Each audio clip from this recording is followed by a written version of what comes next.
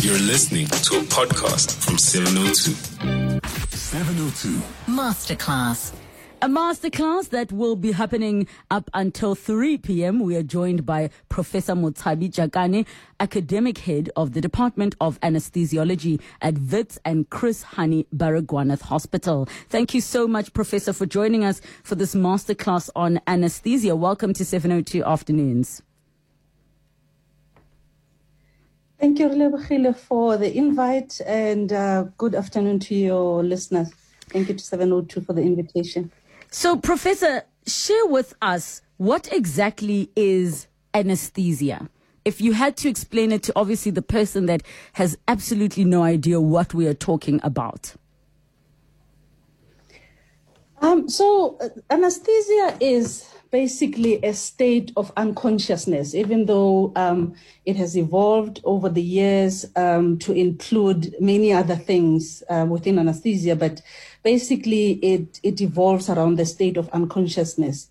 Anesthesia started a long time ago, basically with agents back then that we're not using at the moment, but it has evolved as everything else is now, including technology. I can go through, the history of how anesthesia evolved if you would like me to. Yes, because obviously, in my mind, I recall a film with Charlize Theron. I can't remember the title, but one of the characters was a doctor, and he would knock himself out with the same thing that he would use on patients. And at the time, it was almost like putting a liquid into a cloth. My understanding is before he did procedures, he would use that. But to me, I just assumed it was chloroform or something along those lines. So are those some of the things that they were using back in the day? So how it started maybe in the 3,400 BCs. And what was used then, or was discovered at the time, was opium. And over the years, in the Middle Ages, alcohol was used, ether was discovered, and nitrous oxide in the 1700s. But anesthesia has evolved so much that in the 20th century, then intravenous agents were used. I'm sure all of you listeners will recall the story about Michael Jackson and yes. One of the anesthetic agents were used. So barbiturates, things like that particular drug, which is propofol, were discovered in the 20th century. And also other, as it evolves, the drugs that are being used during anesthesia are being refined. So short acting, depth of anesthesia. So gas anesthetics were also included, volatiles, so to speak. And so the 20th century had a lot of that development where local anesthetics were now being used.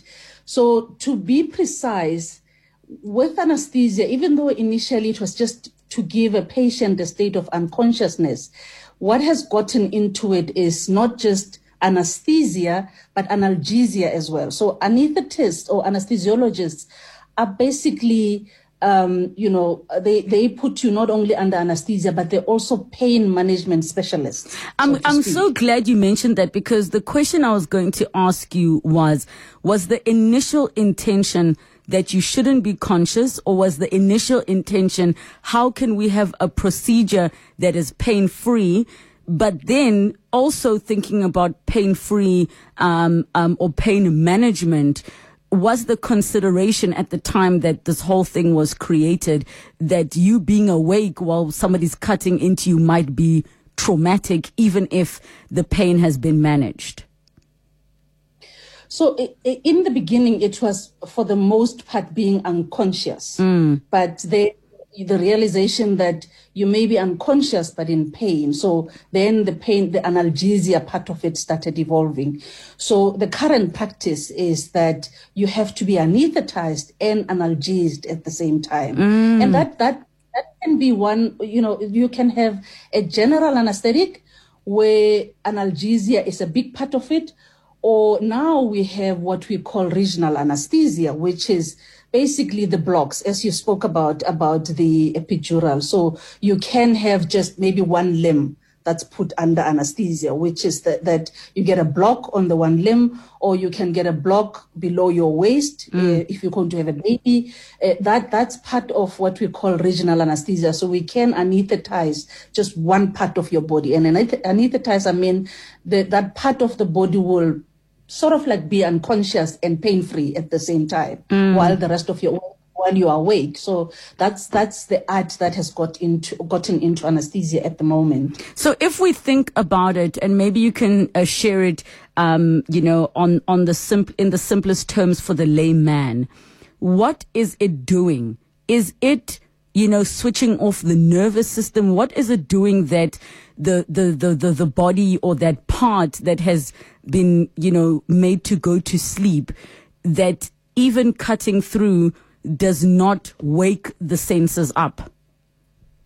Yes, so precisely. So particularly the regional anesthetic techniques, they switch off the nerves.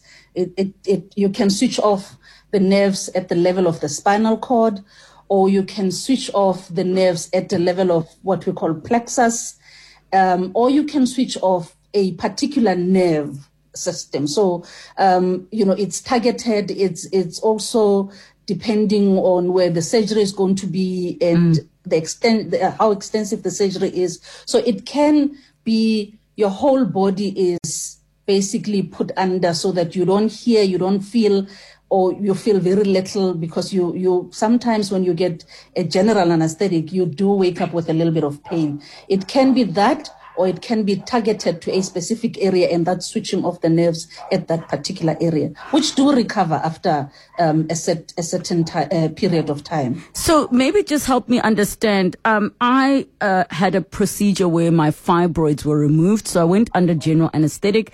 Unfortunately, at some point I started leaking, and the doctor needed to open me up in the ward with a wound specialist to see what was going on. Now, obviously, my layman self was like, how are we opening me up in the ward, without an anesthesiologist? And they explained to me that they're giving me pills that are just going to make me not remember the experience. Does that qualify as well as some type of anesthesia? Because all I remember was I was given pills and the doctors were talking to me and I was awake and talking. The next thing I was conscious and talking, but I do not recall the experience. And I did not experience the pain of them opening me up to see what was going on. Sure. I would be very careful to speak to a specific scenario. Yes. Because, I wasn't privy to it. I wasn't part of it. So I wouldn't want to speak to something that another practitioner did that perhaps made sense to them. But what I can say is that anesthesia, we say it's a continuum. So it's a state of consciousness that has many different levels. One of those levels is what we call sedation.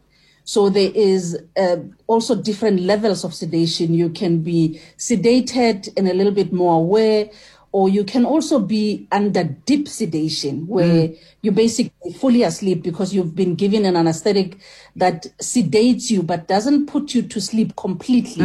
So for the deep sedation, then we have total anesthesia, which is where you're completely unconscious. So it's a continuum. It's like it's like not just one thing, but there's a spectrum of how deep you can go under anesthesia, depending on what is necessary. So there are procedures where you are given sedation and deep sedation because the procedure is not necessarily that painful, and they're not going to open like your inside your stomach or something like that. So there are lots of other procedures that are done under sedation, but that's part of anesthesia. Okay. It's just the lower level. Yeah. Yes. And I think the main thing I was trying to understand is that the common understanding of anesthesia is that it's some substance being, given to you intravenously that makes you either not feel or not experience. And for me, I think the confusion, the doctor did use the word sedation. And I think as you're saying it, I recall that what was confusing me is trying to understand if the sedation by oral medication still would fall under anesthesia because it was for the purposes of pain management and or me not having to experience the trauma of what was being done to me. But I think you've cleared that up. 011-883-0702, 0727021702. We are talking a masterclass on anesthesia, and we'll be taking all of your calls after this. 702 Masterclass. 20 minutes after 2 o'clock, our masterclass today is on anesthesia, and we're speaking to Professor Motshabi Chakane, academic head of the Department of Anesthesiology at Wits and Chris Hani Baragwanath Hospital. So, Professor, we touched on what are the levels of anesthesia and what are some of the things that would qualify under anesthesia, as well as a look back as to the journey in the medical field that anesthesia has taken. Where would you say we are today if you had to describe it simply with anesthesia? And do you think there is possibly room to still improve on what we are doing today in that department? Sure. Wow, that's a very interesting question, because it's something that I had hoped we'd talk about. So in the 21st century, anesthesia has embraced technology as well. And we're seeing a lot more of digital technology being involved in anesthesia. We're having machine learning in anesthesia. We're having robotics in surgery. And we're also having what includes a lot of technology in the type of anesthesia where you could say the machine itself does the anesthesia. And there's a lot of research at the moment that's looking at closed loop anesthesia, whereby the machine does the whole anesthetic. You set it up and it gives the anesthesia depending on what levels of analgesia is needed, what levels of anesthesia is needed. The machine itself then titrates all of those things. So anesthesia has not been left behind. We are embracing technology, and as I'm saying, using machine learning, deep learning, the machines are being taught how to predict and to give anesthesia to human beings. All right, let's quickly take a question. We've got James in Roodepoort. Hi, James. How are you? Good afternoon. I'm fine, thank you. And you? Good. What's your question for the professor? Yes, I just wanted to find out. So when a person goes under an operation and the person needs to be put under anesthesia, does the person first get a muscle relaxer, and which is called maybe an anesthesia, and does the oxygen actually puts the person under sleep? So as in, when you say the oxygen, are you asking that if the gas that they give you in the mask, which is the if that is putting you to sleep and not the intravenous medication? Correct. Yes. Okay, Professor. My question is my question is basically your muscles needs to be relaxed in order for you to have the oxygen to put you under anesthesia. Okay. They could.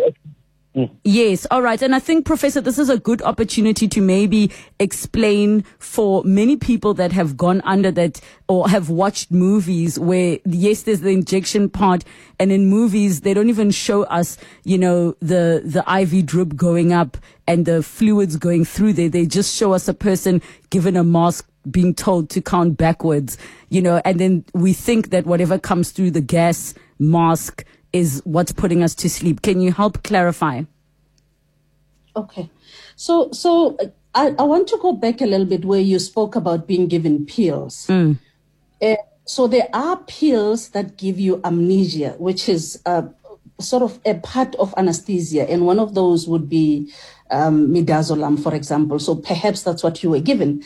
And there's also other... Sorry to interrupt, Prof. Can we just also just clarify for those that aren't clear? When you say given amnesia, as in they don't recall anything that has happened in that time? Yes, absolutely. Yes. So you would be given, sometimes you're given that type of drug, and you can give those orally as well. Yes. So, and for the most part, for patients that perhaps are going to undergo major procedures and patients that are anxious before the procedure, quite a lot of people get given this type of drug that gives you amnesia. It calms you down. It makes you not to remember, what happens after the pill has taken effect. So that's one of the things that can be given. In theater, to start the anesthetic, the proper anesthetic, there are two options. So you can be given the intravenous stuff, as you pointed out, or you can be given the volatile induction. So the start of the anesthesia is an induction of anesthesia. So you can be induced either with intravenous drugs or with volatiles. We use volatiles a lot more in pediatric patients because you don't want to put up a drip in a child and then give them an agent. So we let them breathe the gas and they slowly go under. Not so often in adults, but it's a feasible thing. In the mask, when you're going to go under anesthesia, and I would like to address a little bit more the adult population, most of the time what you're given as the anesthetic starts is oxygen. This is supplementation to the normal oxygen that we're breathing, just to, allow for your body to have enough oxygen while the anesthetist is going to put the tube in or whatever airway device that they're going to use on you to help you breathe while you are asleep.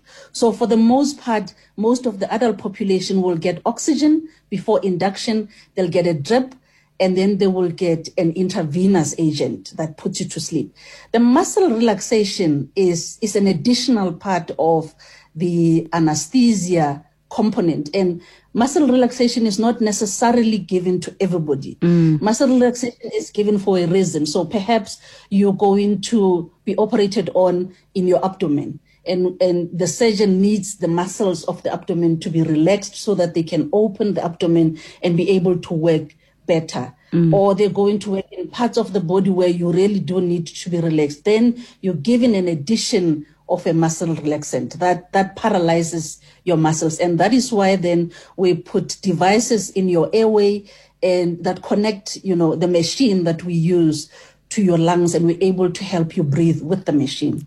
All right. And I want us in a moment to get to all of those details. Let's quickly go to Amanda in Parktown. Amanda, you've got a question.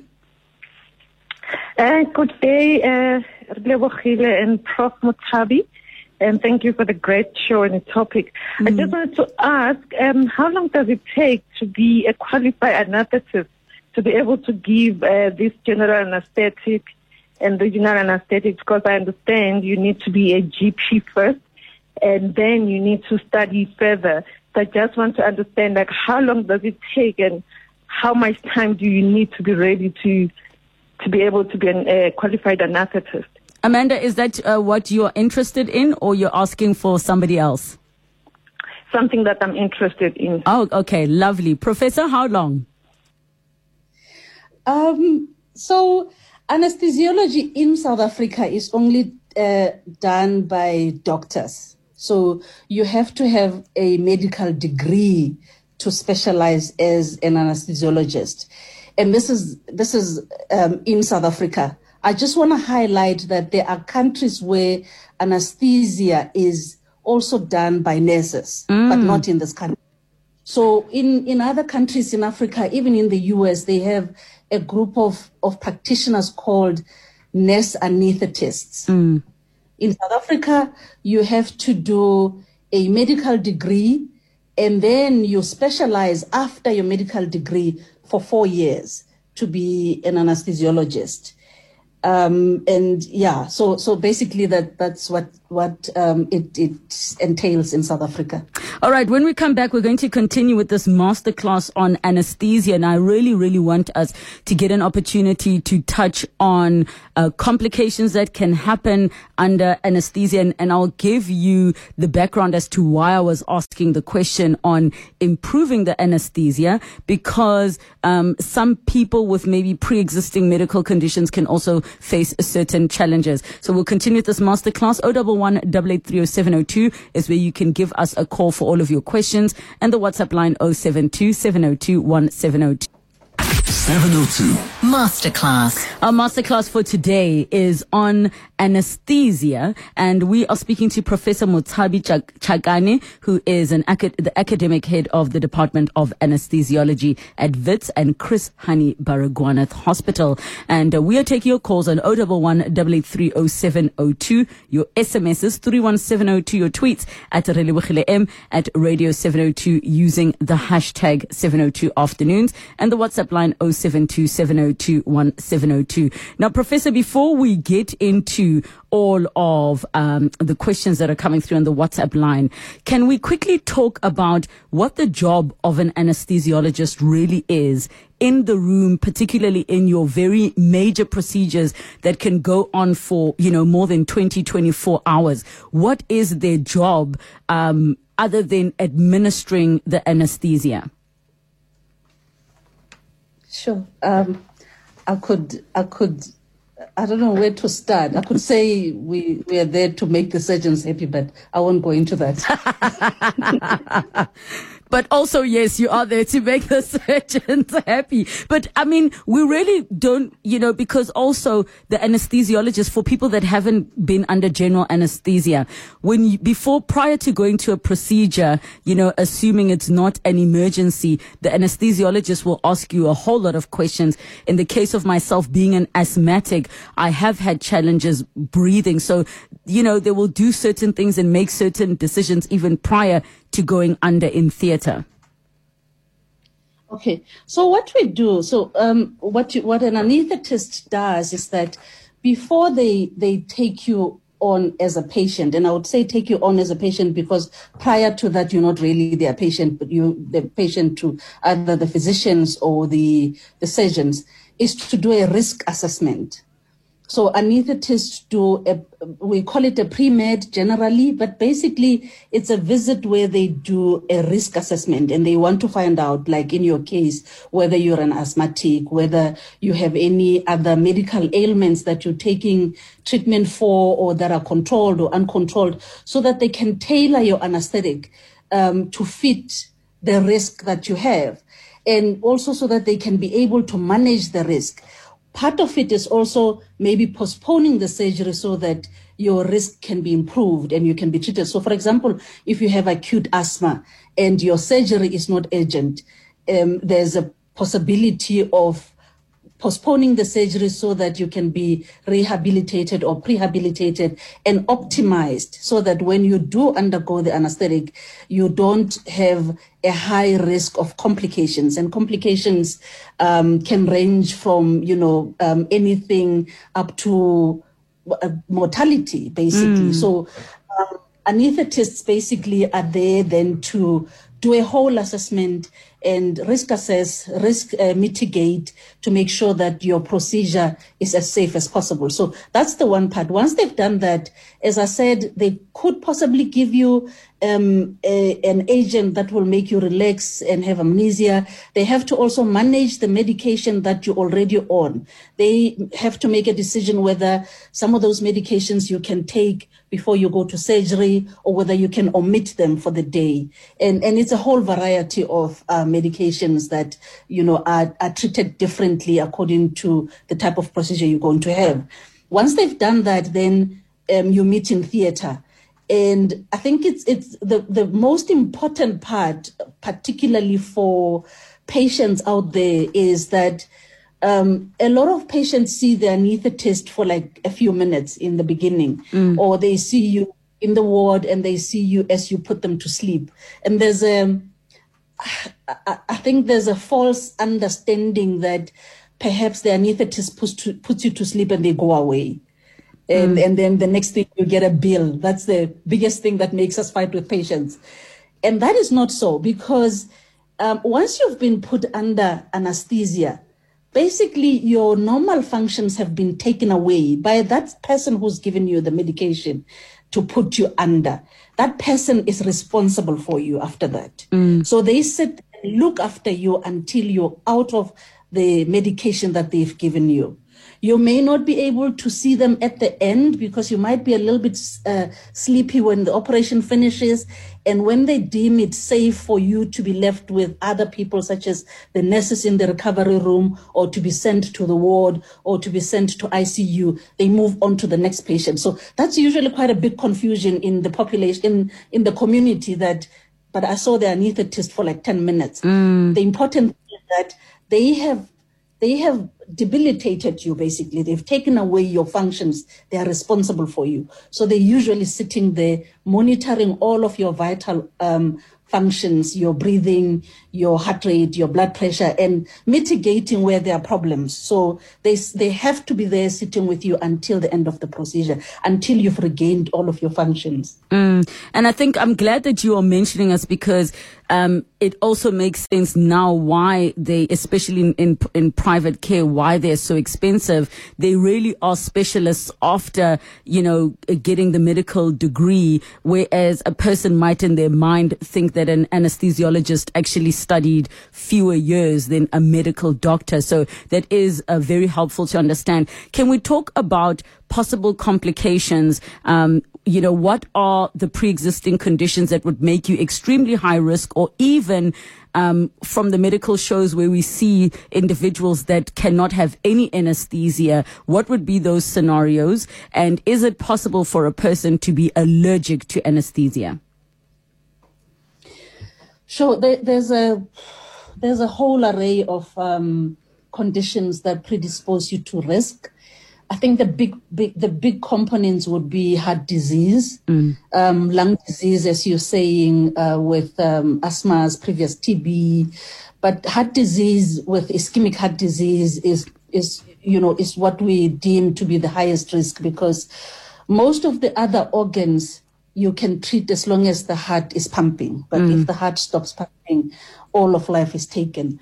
So, and then there are other, as you said, some people react to drugs generally, and you may get skin reactions, you may get your whole body system and hemodynamics, so to speak, affected by the drugs, leading to sometimes total collapse of your systems. So it's a whole array, and that is why it's very important for anesthetists, as you're saying, they are specialists in this field, for them to be able to do that risk assessment, and so that then they can mitigate for the risk.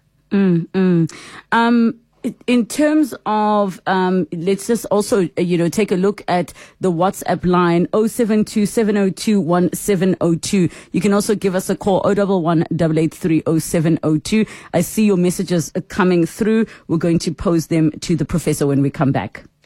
702 Masterclass. We are about to wrap up the conversation on anesthesia, masterclass on anesthesia. We're speaking to Professor Mothabi Chakane. Professor, I'm quickly going to go to some of the questions that have come through. One says, hi Relebogile, please ask the professor if it's normal to experience numbness on your lower back and the back of thighs time to time after an attempted but failed epidural that happened in 2014. So, yes, it is possible. It is one of the complications, perhaps, because when you're putting in an epidural, you're basically putting it, as I said, into the spinal cord space. And so there are nerves that come from the spinal cord that are going down to your legs. And it may be that one of the nerves, was injured, and takes time to recover. So those are some of the complications that we as anesthetists should actually be discussing with our patients before we embark on these, to let the patients know what the complications are without making it too melodramatic and scaring the patients. But these are some of the recognized complications that we are supposed to be discussing with the patients, to say, even though this happens like 1 in a million times or 1 in 100,000 patients, but it is something that may happen. And of course, epidural is very, very sensitive for those that haven't experienced it.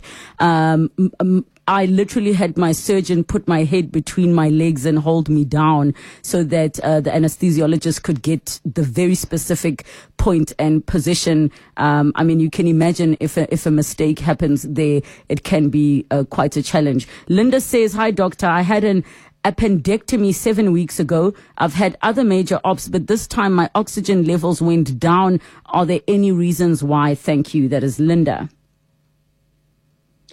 So, as I said, I don't want to speak to specific situations because, just out of respect of the colleagues that may have been doing that and the fact that I'm not privy to what actually happened.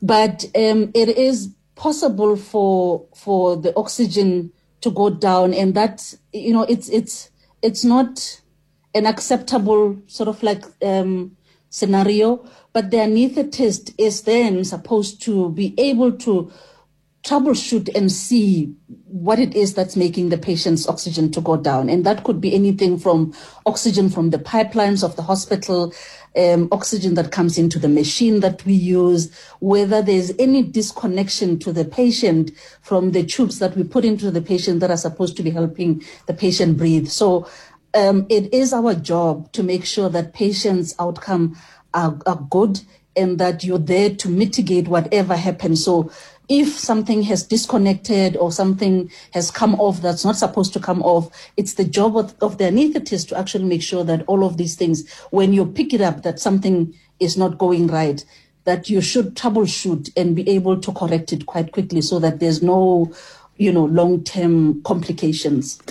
Let's look at another message from Nadia in Pretoria, who says, "Oh my goodness, I can't believe this is the topic today. I was discharged on Monday, had an epidural for a hip replacement, and when I stood up to go home, I had the worst headache and neck pulling stiff. I had to go back into hospital for a blood patch. Please ask the professor to explain the cautions." Okay, so epidural post-epidural headache is also one of the complications that perhaps happen more often than we would like to admit. Yes, it is treated with a blood patch. So I want to assure the patient that they were given the correct remedy, basically, to the epidural headache. So because in the spinal cord you've got fluid that's sort of like in a balance, if you had intended to do an epidural and maybe you breached the layer that's where this fluid is in and that fluid leaks out, then the fluid is too little and it pulls sort of like on your, because the neural system is in a balance and it's within bones. So if you have an imbalance in that, particularly because maybe the fluid leaked a little bit, it causes severe headaches, such bad headaches that, a patient has to just be lying still so that they don't, you feel like your head, from what patients say, is going to just like blow up. But there is management for that, as I said, for any or most of the complications that we encounter in anesthesia, and this is part of our training, is that you should be quite conversant and knowledgeable on the mitigating procedures that you can do, and a blood patch is one of them. I've got a tweet from Madimpo who says, "Thank you for addressing this issue of anesthesiologists. I always complain after getting their bills to say, for what are you billing me for? Because you just asked me 2 questions and made me fall asleep." But now we know, really, in my view, anesthesiologists have to keep you alive, which is quite a massive responsibility. Miranda in Johannesburg, hi. Hi, Doctor, I experienced a laryngeal spasm, I think that's the right word, after an anesthetic a few months ago for a very small procedure that only maybe took 20 minutes. But I later came out and experienced stiffness, and when I spoke to my doctor, they found out from the person who did my anesthetic and said I'd actually experienced that. I just want to know, is that something common, or is that something one should be concerned about, and if you ever have to have another operation, let the anesthetic person know about it? Thank you so much for that question, Miranda. Okay, so thank you so much for the question. So laryngospasm is one of the common complications as well, particularly if the patient has had an upper respiratory tract infection, because your airway is quite sensitive at that point, and so it's prone to spasming when it gets instrumented with the instruments that we use and the tubes. So it's not something to worry about going forward, and not something that you need to put on your medical records. No, it's just, it does happen. Sometimes what also is quite a common thing that happens when you've had a tube put into your throat is that you have a sore throat afterwards. You could have a sore throat for 24 hours or 48 hours.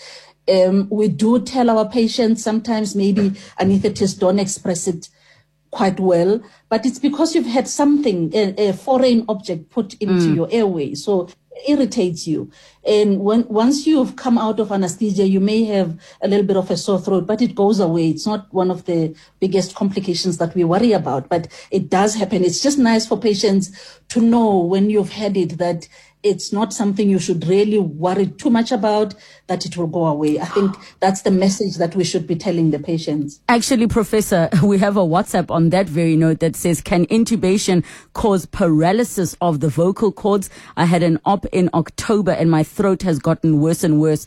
I can't eat, swallow, and my voice has now disappeared. Can this be permanent? I think in this particular case, the patient must have had real trauma to their vocal cords.